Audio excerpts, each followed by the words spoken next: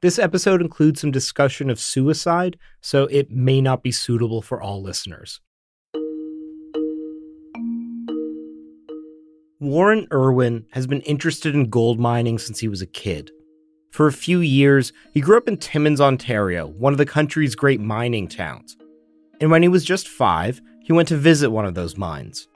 I remember the massive trucks and the incredible sounds of the crushers, and so that gave me the first taste of mining and especially my interest in gold. 25 years later, he was working as an investment director at Deutsche Bank Canada when a colleague of his told him about a small Albertan mining company called Bre-X. He said, Warren, you really got to look at this new situation. The company said they were sitting on a substantial gold deposit in Indonesia, a country that Warren had spent some time in. Their stock had gone from being worth pennies to around $13 a share. Warren thought Bre-X would continue to go up, so he took it to his bosses at Deutsche Bank to see if it was something that they wanted to put money into, but they turned him down. And I said, okay, I don't mind you turning me down on this one. You might think it's a little too aggressive. You're, Indonesian, a lot of people are familiar with it. It's early stage, and I fully understand that. I said, but would you have a problem then if I traded on my personal account? They said, well, knock yourself out.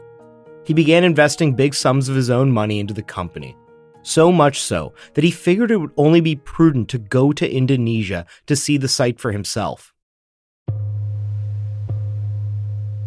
Warren first met up with some of the key players in Bre-X in a small oil town near the mine site. I went out and had some drinks with some of the guys and played pool that night, and that's where I ran into the head of the assay lab, John Irvin. That's the man who verified how much gold was contained in the samples that were being dug out of the ground. He looked really nervous, and I said, John, you look really nervous. There's gold there, isn't there? And he almost jumped out of his skin. That was really my first sign that, that was interesting. That's not a usual reaction. Despite this strange response, Warren headed out the next day to visit the mine site. To get there, he had to take a helicopter. There I was, sitting in a Huey, choppering in from Samarinda into the site. The flight started out by taking him over the lush Borneo jungle with its ancient mangrove trees teeming with life. They flew 250 meters off the ground, not nearly as high as a plane, but still high enough that if anyone was to fall out, there would be no chance of survival. The jungle morphed into vast swaths of land that had been clear-cut, stump after stump, the only reminders left of the rich ecosystem that had once been there. They did safely arrive at the mine site, and it was there that Warren got to know Bre-X's 2 main geologists. First, John Felderhoff, a buccaneer prospector originally from Nova Scotia, and the second was Mike de Guzman, a Filipino geologist who led a team of other Filipino geologists.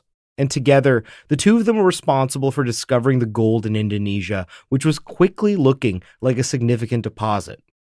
Warren didn't come away with a great impression of either man, but he returned to Canada reasonably satisfied that Bre-X was worth continuing to invest in. And as the months went by, that bet began to pay off in a big way. Everyone's talking about Bre-X, a small Calgary mining company that struck gold half a world away. And even though the mines are in Indonesia, a lot of the wealth is right here in St. Paul. Traders at the Alberta Stock Exchange say they've never seen anything like it.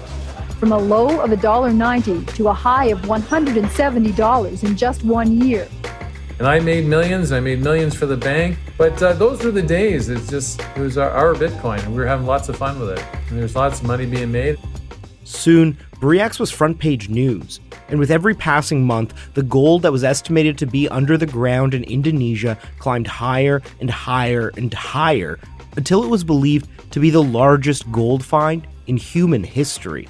They were saying, these guys are finding so much gold, we're concerned about what it's going to do to the price of gold. But all of that changed in an instant. Well, I got woken up in the middle of the night by a dear, dear friend of mine, John Macbeth, who worked for, at the time, Far Eastern Economic Review. He says, Warren, de Guzman's dead. I think they've killed him. Mike de Guzman, the Filipino geologist who had helped discover the biggest gold deposit in history, had allegedly fallen out of a helicopter. At first, it was reported as an accident, but Warren Irwin knew that couldn't be true. He had flown in that exact same helicopter on the exact same route. I knew the pre-flight inspection and how diligent the engineers were, so I knew something was up and something was very wrong. And that's when Warren Irwin knew that he had to get out of Bre-X. People don't just fall out of helicopters for no reason. He sold his shares and began to short the stock. And Warren had made the right decision. There was no gold under that site in the Indonesian jungle. It had all been a mirage. Bre-X is not only the biggest fraud in the history of mining, it's one where everyone got away with it. But 2 decades later, there's still one question lingering over the whole Bre-X affair. Did Michael de Guzman, the man who disappeared out of a helicopter, actually die? Or is he still out there somewhere, enjoying the spoils of one of the largest scams of all time?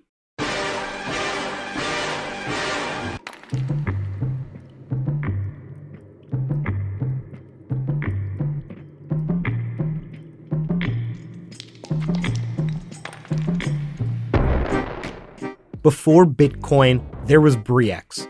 It was a national obsession that made millionaires overnight, but just as quickly, all of that money vanished into thin air. It was a wake-up call for the mining industry. How could so many savvy people, including investors, government officials, and the CEOs of the world's biggest mining companies, be duped in such an extravagant way? And why is it that no one was ever brought to justice for the company's many crimes?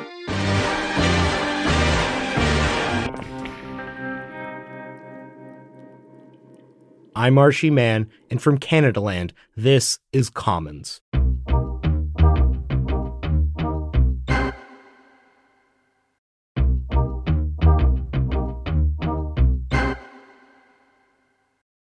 The gold letters still glitter on the Bre-X building, but that's all that was shining for the company today, as reporters and photographers waited for an explanation.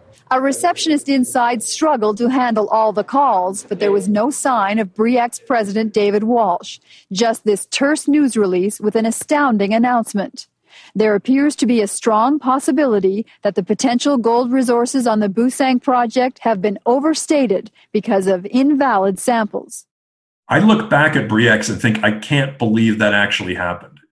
I'm Andy Willis. I'm a columnist and reporter at the Globe and Mail, and I've been at the Globe and Mail since 1995. I was one of the several reporters covering Bre-X back in the day.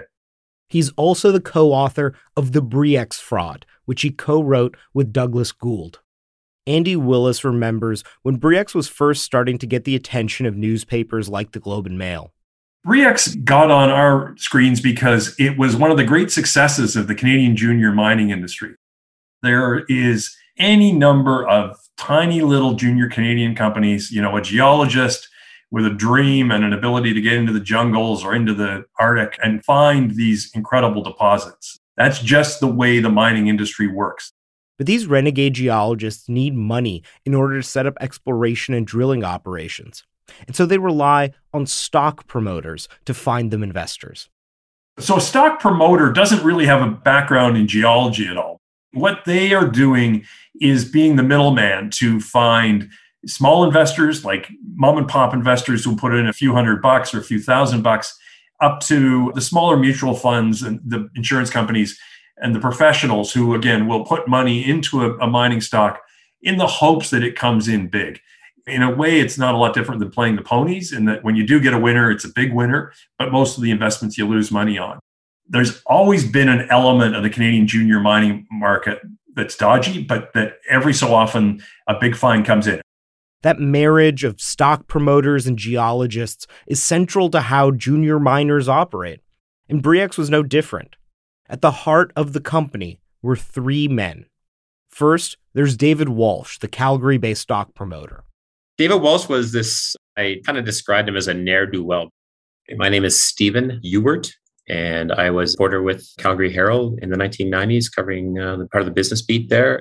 There's a guy from Montreal, a stock promoter, had kind of worked his way up and arrived in Calgary in the 80s in the kind of that up and down of the oil world, and had done some kind of raising money for smaller ventures in oil and mining and a few other things. Walsh was a genial guy, though a bit of a lush. Kind of a pudgy kind of guy. Maybe the shirt doesn't fit as well as it did earlier, kind of a little tight in spots. And then kind of a face weathered by smoking and maybe some drinking, some hard living over the years. There's a bar that's still here in Calgary. At the time when he was promoting the kind of other junior mining stocks, it was called, I think, the Greenhorns. He was kind of a regular. This is a word-of-mouth handshake type of town, and in that era, it especially was. By 1993, David Walsh was at the end of his rope. None of his recent business ventures had paid off. He was awash in credit card debt and was forced to declare bankruptcy. But he was able to hold on to one little asset. It was his company, Bre-X, which had a listing on the Alberta Stock Exchange. Walsh had founded Bre-X in 1988, and while it owned the rights to a few prospective gold claims in the Northwest Territories, none of these had any real value. But there were always gamblers willing to put a little bit of money into penny stocks just to see if they'd pan out. So by holding on to that stock listing, David Walsh still had a little bit of hope that something would come along and bring him the riches he always felt he had deserved.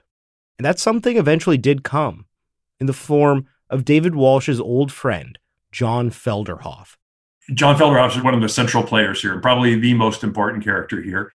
Felderhoff was born in the Netherlands, but moved to Cape Breton, Nova Scotia as a teenager. He got a geology degree at Dalhousie, and like many ambitious Canadian prospectors, Felderhoff went abroad to seek his fortune.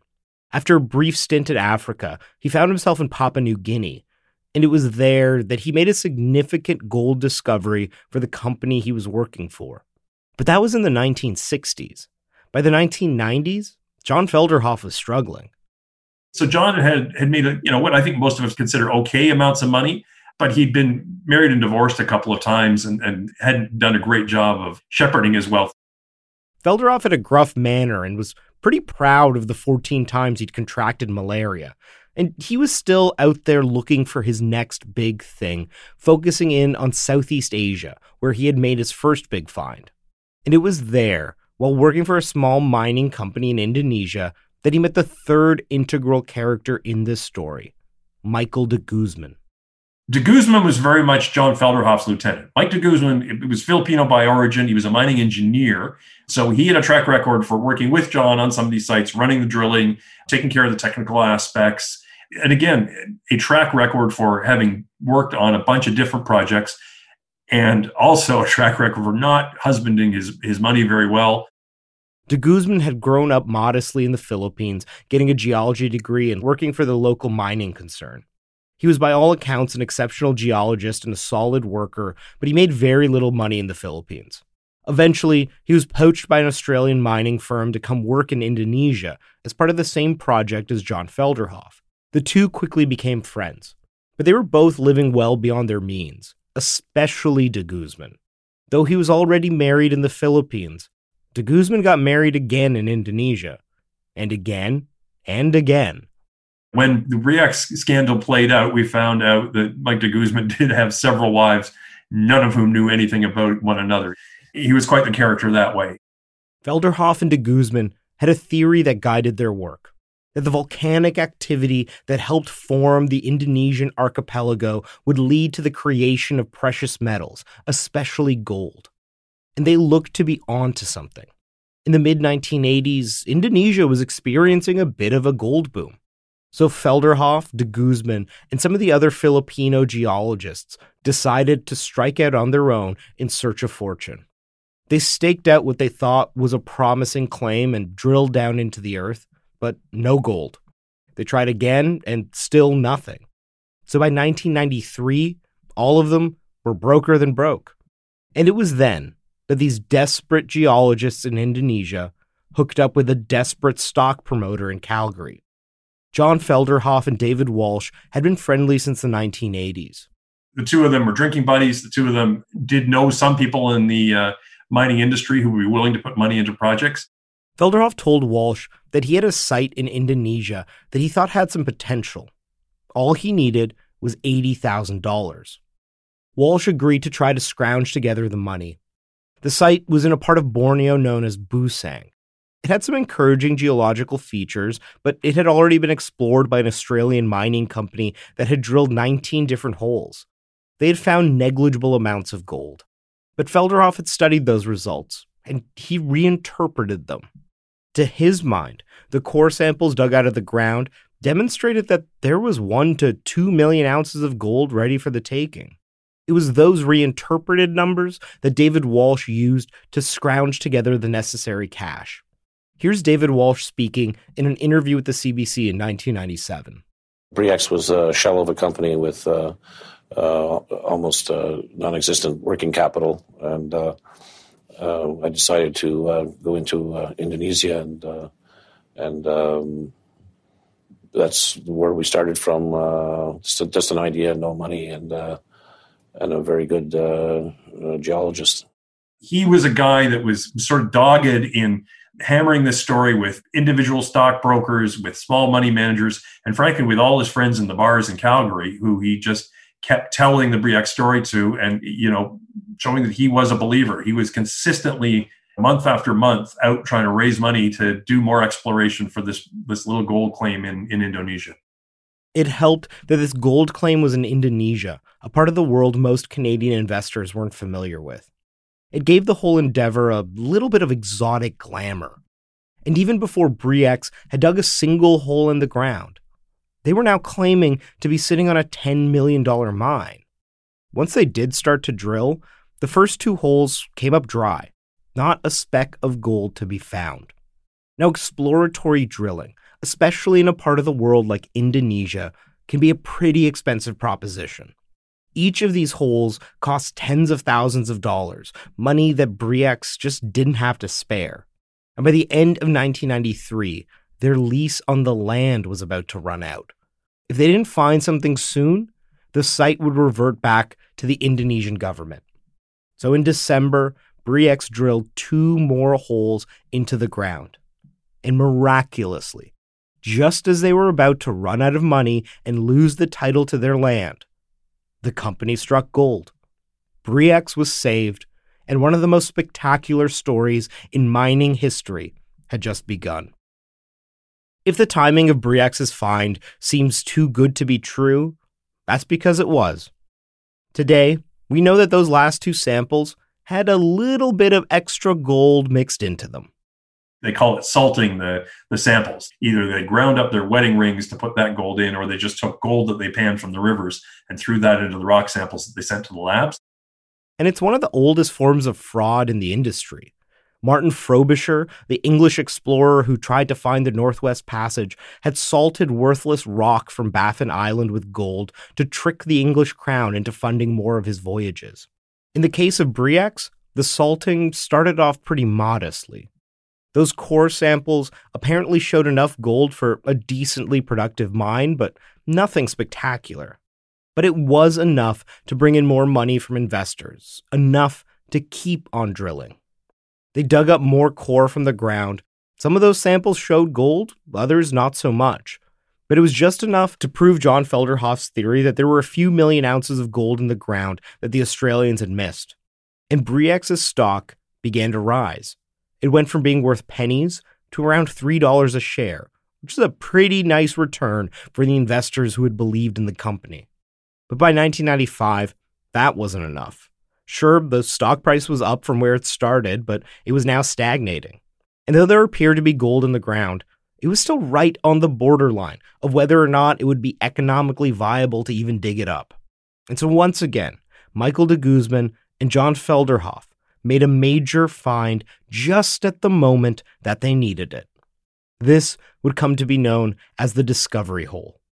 And it appeared to show that Bre-X was sitting on around 30 million ounces of gold. By October, the stock shot up to $60 a share, and everyone in the country began to pay attention. It's a success story that has surprised even Bre-X president David Walsh. who has barely moved his office out of his basement. I haven't had time to even think about it. Nothing's changed. The only thing's changed is I don't wear a tie anymore. No one can tell me to wear a tie.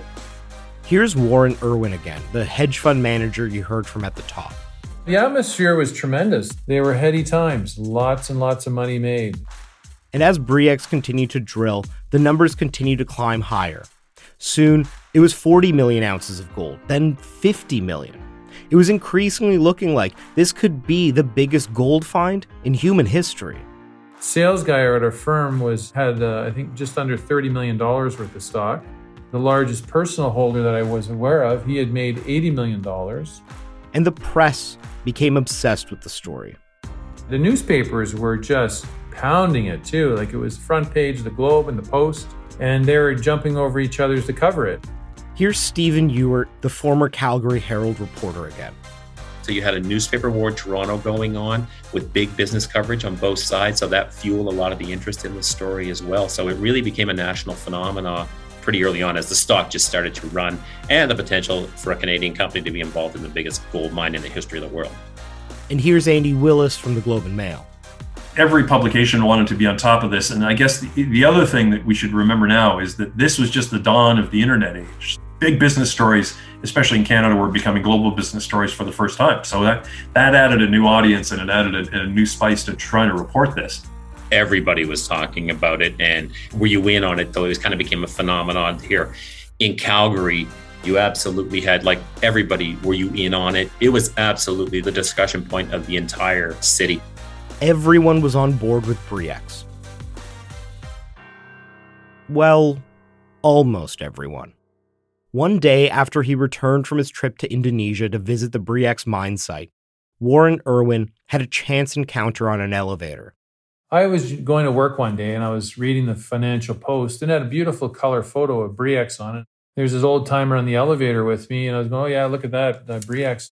He made some comment about Bre-X, and I said, yeah, I was just there. He says, you were just on site? I said, yeah, I just came back from there. He says, we got to grab lunch. The man's name was Dale Hendrick. He was a gruff old man. He was a fixture in the mining business. So a pretty serious guy. I knew a number of guys who know him. They have various nicknames for him. I think Diane Francis called him the old drill bit. Other people called him floppy ears. And when the two of them got lunch, Dale Hendrick laid into Bre-X. You know, he came up with probably 30 reasons as to why he believed it was a complete fraud. Dale Hendrick had spoken to some of the Australians who had worked the site before Bre-X. And they were telling him, we had all this drill core. We left it in the jungle. It was all scattered by the monkeys, and it's all over the place. And magical Mike de Guzman shows up without drilling another hole, reinterprets our results, and they've got 2 million ounces of gold. They said, this is an absolute fraud. De Guzman's a fraud. This is complete rubbish. And that's what the Australians were thinking. Then there was the fact that Bre-X was drilling in seemingly random locations. Normally, a company would methodically drill in a pattern so that they could get a good understanding of the geology of the rock formations, not willy-nilly wherever they had a hunch. And Bre-X wasn't following standard practice when it came to twinning holes. Now, this requires a little bit of explanation, but it's important to understand. Normally, when you drill a piece of core out of the ground, the company would split it in half. They'd send one half to the lab and then hold on to the other half in case the lab results ever needed to be verified by a third party.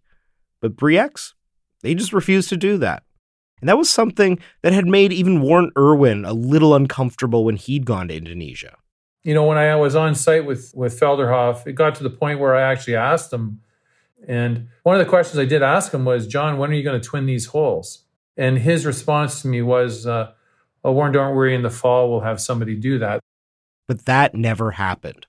There was one other suspicious event that Warren thought back to from his trip. Warren and some analysts who were visiting the site were interested in getting a small piece of core that they could take back and test. Felderhoff and de Guzman got into a bit of a huddle and whispered to each other. And then, you know, de Guzman went away and he came back with a bunch of bags of core. And when he got back to Toronto, he sent it to a lab to test for gold. Then when it came back with 0 gold in it, I looked at where it came from because it was labeled which hole it came from. And Felderhoff and de Guzman were so crafty, they made sure they gave us drill core from a dud hole. So I'm going, why would Mike and John give me core from a barren hole? All of this left Irwin with a queasy feeling. I said to Dale, Dale, so you must be short this stock, right? He says, no, I wouldn't be short this stock. It's going way higher. I'm long it. So he knew the lifespan of a scam, and that he knew what stage of the scam we were in, and he knew the hype was still on, and it would be some time before it blew up. Warren decided to hold on to his stock too, but he did get in touch with a few friends in Indonesia and just asked them to keep him appraised of anything suspicious. Meanwhile, Bre-X began to encounter some problems. It wasn't that more people were suspicious of the company. It was actually the exact opposite. Here's Andy Willis from The Globe again. So what happens in these situations is the junior companies almost never choose to develop a mine right the way through. They get it, they do the drilling, they figure out the geology, they figure out where the minerals are, and then they sell it to one of the bigger players. And that's exactly what happened in Bre-X. David Walsh and John Felderoff didn't really want to sell, but they were attracting all sorts of attention from the biggest mining companies in the world. Bre-X was the hottest story in mining, and all of the majors wanted in on it. Here's John Wilson, the former CEO of Placer Dome, a major mining company based out of Vancouver, talking about Bre-X in a recent documentary. It was one of those projects that started off in obscurity when the whole gold mining industry was looking for a great opportunity, and grew and grew and grew and became so big that it was absolutely essential that anybody in the gold mining business who had any real knowledge or ability got involved in it to see if they could get a piece of it. But the company that wanted it most of all was the biggest name in the business, Barrick Gold. Peter Munk had created Barrick starting with some really profitable, really prolific mines in Nevada. And, by using some fairly smart financial engineering and really hiring great engineers, Barrick Gold became the world's biggest player in gold mining. It's a bad pun, but Barrick was the gold standard. But Bre-X and Barrick had some bad blood between them. Early on, Barrick had promised Bre-X $500,000 in funding when they needed it most, but they'd pulled out at the last minute. Now, Barrick wanted this mine, and they had the political muscle that Bre-X lacked. And as part of that, Peter Munk assembled this all-star board with really well-connected politicians. So the first George Bush and Brian Mulroney were both on the board as advisors. Indonesia at the time was ruled by the longtime dictator Suharto. His regime was brutal and corrupt, and companies like Bre-X were only allowed to operate based on his personal discretion. And Peter was pushing hard with the Suharto regime to be given the right to develop the Bre-X. He was twisting arms with David Walsh to try and win his way into the inner circle. George Bush Sr. was writing letters on behalf of Barrick directly to Suharto. Brian Mulroney was calling up members of the Suharto regime to try to convince them to force Bre-X into a partnership with Barrick. And Barrick wasn't afraid to fight dirty. They hired Kroll Associates, the biggest private detective agency in the world, to try to dig up dirt on Bre-X. Soon, Bre-X executives like David Walsh were complaining of break-ins and people going through their garbage. And other companies began to ally with Suharto's various children in an attempt to wield political influence. All of this corporate maneuvering just made Bre-X into more of a media phenom around the world. Everybody was excited. The media was writing about this as a horse race for one of the great gold mines that's ever been discovered. The different companies were competing for it. The governments were all in. And in Calgary, Bre-X came to be seen as the underdog, a successful Albertan mining company being bullied by big Toronto-based corporations and foreign dictatorial governments. And Calgarians taking a certain amount of pride that, we're getting screwed here by either big government or big miner, and it's too bad for our, little company. By the beginning of 1997, the corporate war was reaching a fever pitch, and the Indonesian government made a final decision. Bre-X was forced to partner up with a company called Freeport-McMoRan. They had an amazing relationship with the Suharto regime, and ultimately the Suharto regime decided on behalf of the people of Indonesia and the family of the Suharto regime the best player to develop this would be the local favorite, which was Freeport-McMoRan. They were the ones who eventually got handed the prize. Had there actually been gold there, Freeport-McMoRan would have had one of the great properties in the world. But that is not what happened. The deal with Freeport-McMoRan was finalized in February 1997. Some of the shareholders were upset with the deal, believing that Bre-X had given away too much, but in the end, it was all about to be resolved. In March was supposed to be the time that Bre-X could finally take a breath and revel in their achievement. Here's Bre-X CEO David Walsh speaking to the CBC that month. I sit here today with a company that has 45% of probably the greatest gold discovery ever to be, certainly in history to date. And the cash flows from that will be astronomical. There was a quote in a magazine attributed to me when someone asked the same question, except they said, "How many shares do I have?" And I said, "Not enough." The annual Prospectors and Developers Association of Canada conference, the biggest event in the mining calendar, was held in Toronto that March. It's a mix of a networking event, industry gala, and wild party. And the Bre-Xers, they were the kings of the conference. David Walsh, John Felderhoff, and Michael de Guzman were all there. Felderhoff got one of the biggest awards. The PDAC is proud to recognize John Felderhoff as this year's Prospector of the Year. And Warren Irwin says that Michael de Guzman was doing a little bit of celebrating himself. Mike was running around with a bunch of hookers, probably about half a dozen hookers. They were running around the mining convention, big smiles on their face, partying their faces off. But there was a problem. Freeport-McMoRan, the company Bre-X had been forced to partner with, had begun to perform due diligence at the site. They had drilled holes but found no gold. They requested a meeting with Michael de Guzman to discuss the results and figure out what the problem was. Exactly 1 week later, Michael de Guzman boarded a helicopter in Indonesia bound for the Bre-X site. Mid-flight, the helicopter pilot said that he felt a sudden gust of wind inside the chopper. He looked over and saw that the passenger side door was open and that Michael de Guzman was no longer there.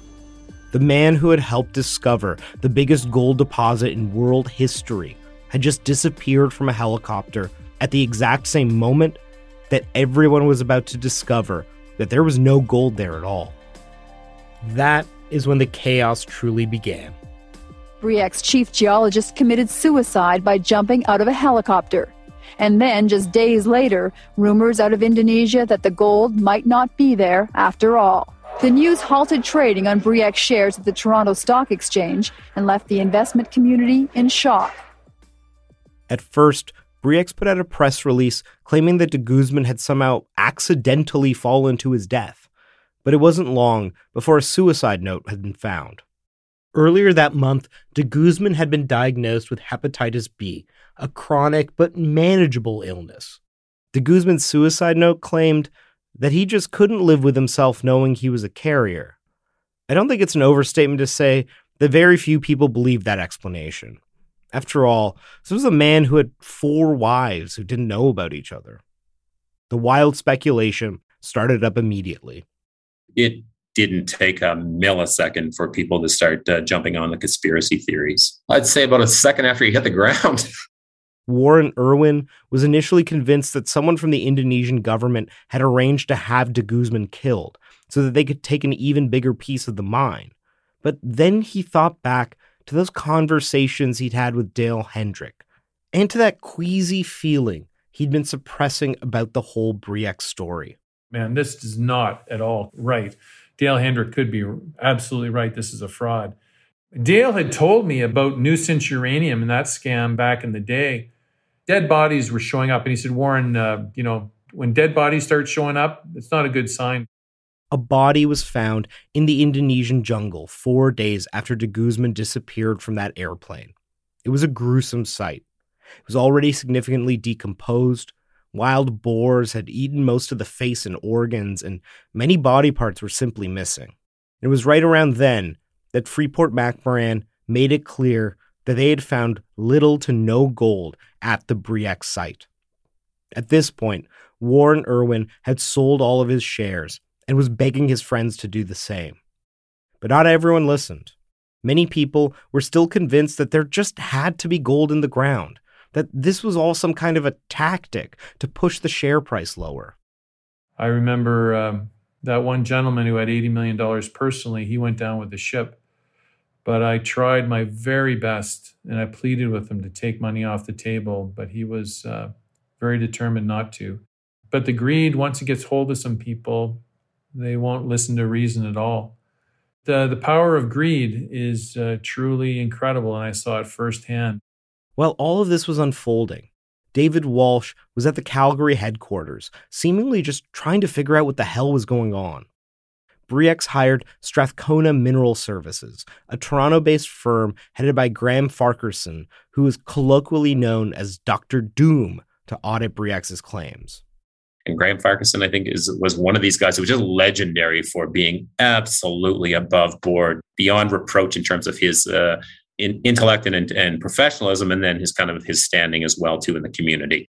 The day the Strathcona report came out was truly the end for Bre-X. The RCMP is studying a report which accuses Bre-X Minerals of a fraud without precedent in the history of mining anywhere in the world. Yesterday, Strathcona Minerals released its independent audit of the Calgary-based company's claim to millions of ounces of gold in Indonesia. The report says Bre-X tampered with core samples and falsified assay values at its Busang site.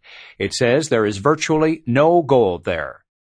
That day, dozens and dozens of reporters, alongside Bre-X shareholders, crowded around the company headquarters to try to get a word out of David Walsh. Stephen Ewart was working at the Calgary Herald newsroom at the time.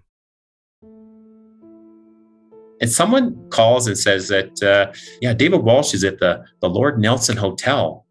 So I jump in my car and I drive down there, and this place is kind of beside the railroad tracks in Calgary, and it's kind of this bit of a rundown bar. And I see Walsh, so I walk over to their table and talk to them, and I'm immediately taken aback, but it's Molson Canadian and Coors Light beers all over the table, and they're smoking, and their cell phones are there, and they're just kind of going off. And I sit down, and they just looked in shock. We used the best. I guess we're going to have to accept that it's not there. There's kind of this realization that what happened, and are we just, chumps? Did we just get played here by our own guys? And they're sitting there with a table full of beer bottles and smokes, answering calls, and just realizing that it's all coming down. Every time the door opened in the bar that day, just this eerie light would sort of wash in, and kind of just everything felt like it was just some scene out of a movie.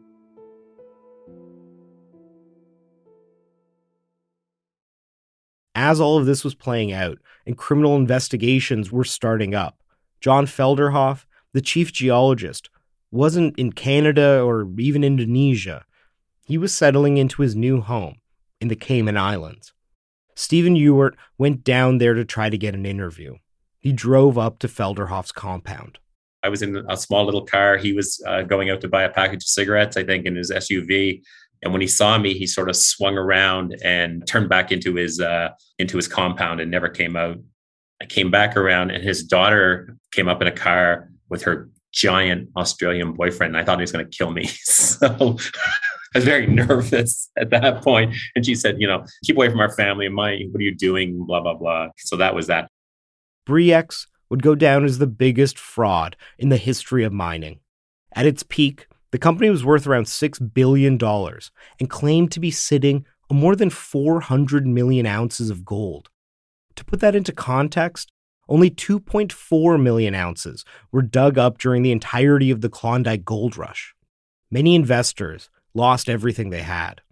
I watched people get wiped out at Bre-X. I watched people I knew committed suicide, and people were, I don't know what the last body count was, but there were quite a number of suicides because people lost everything.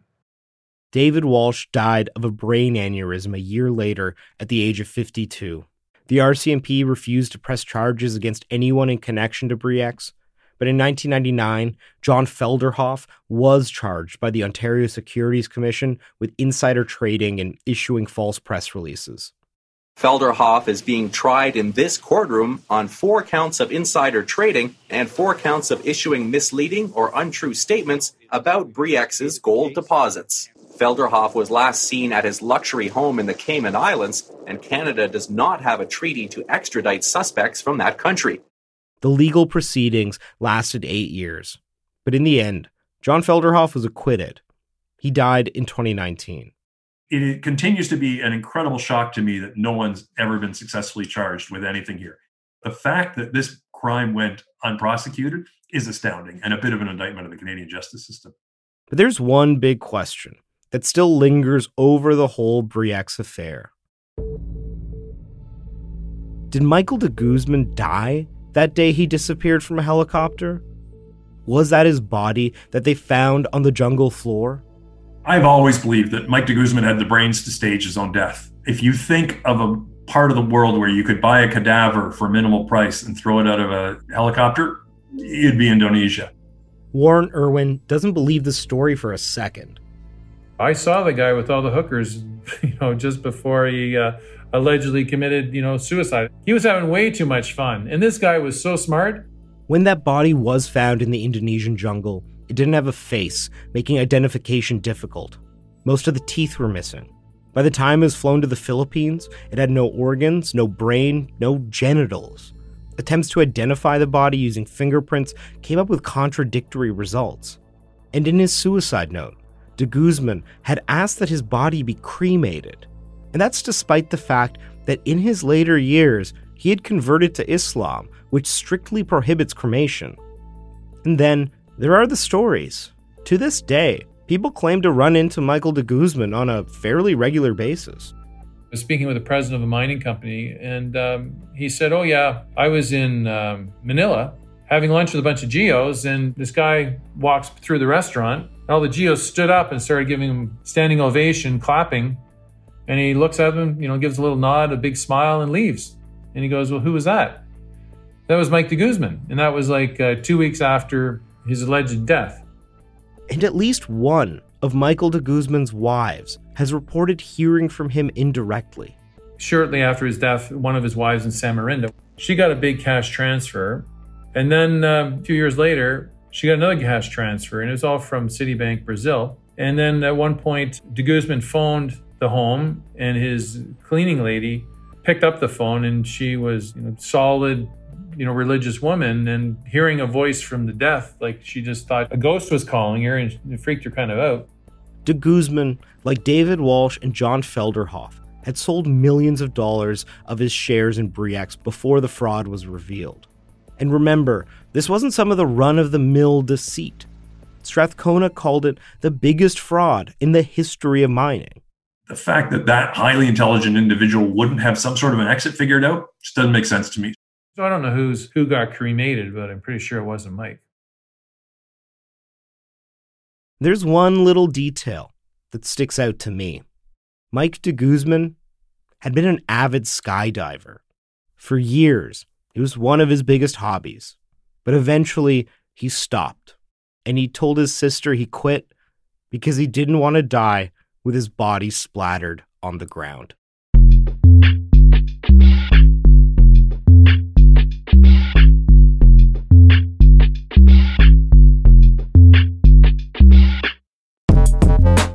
There's never been quite anything like Bre-X in the history of mining.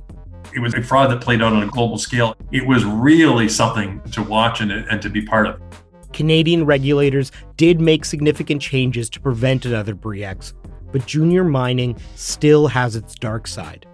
And to this day, no one has faced any legal consequences for the crimes perpetrated by the company. Some of the Filipino geologists who are alleged to be part of the salting operation are still working in the mining sector in the Philippines. You can easily find them on LinkedIn.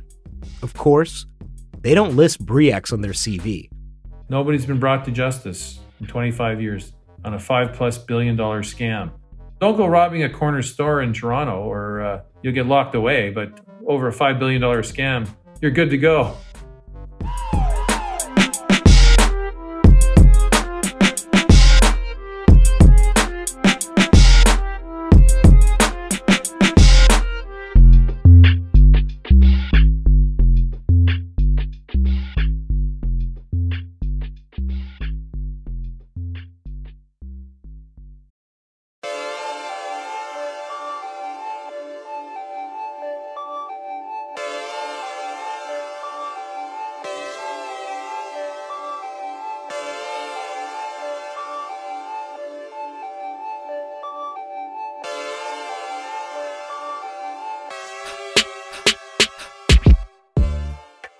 That's your episode of Commons.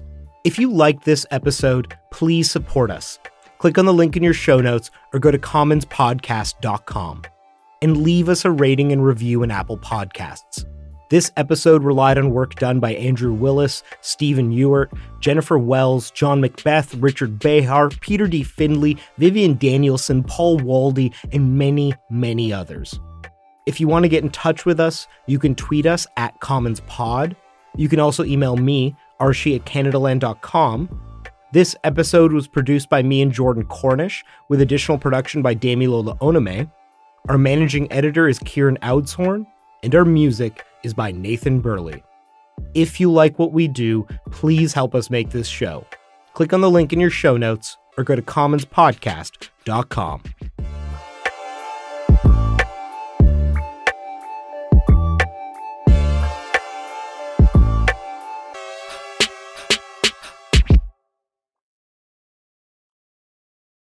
This episode is brought to you in part by the Douglas Mattress. Now, I've said it before and I'll say it again. One of the best, and I mean the best things you can do for yourself is to get a good quality mattress. The time is now, people. Douglas is giving our listeners a free sleep bundle with each mattress purchase. Get the sheets, pillows, mattress protector, and pillow protectors free with your Douglas purchase today. Visit douglas.ca/Canadaland to claim this offer. That's douglas.ca/Canadaland to claim this offer.